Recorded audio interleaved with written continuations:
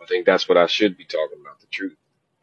Scared to cut back from social media because social media is the first thing that ever came to me that was like promising. I ain't never had no outlet to be able to become some success.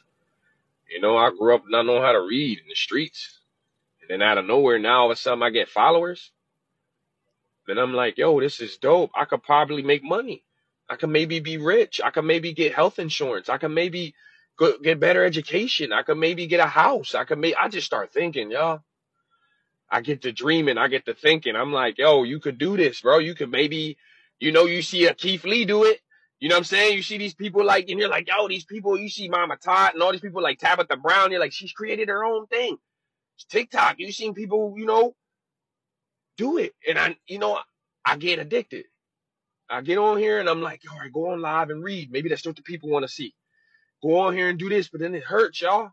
Because every day I'm like, I don't even know how to read that well. I don't even. Short Cast Club.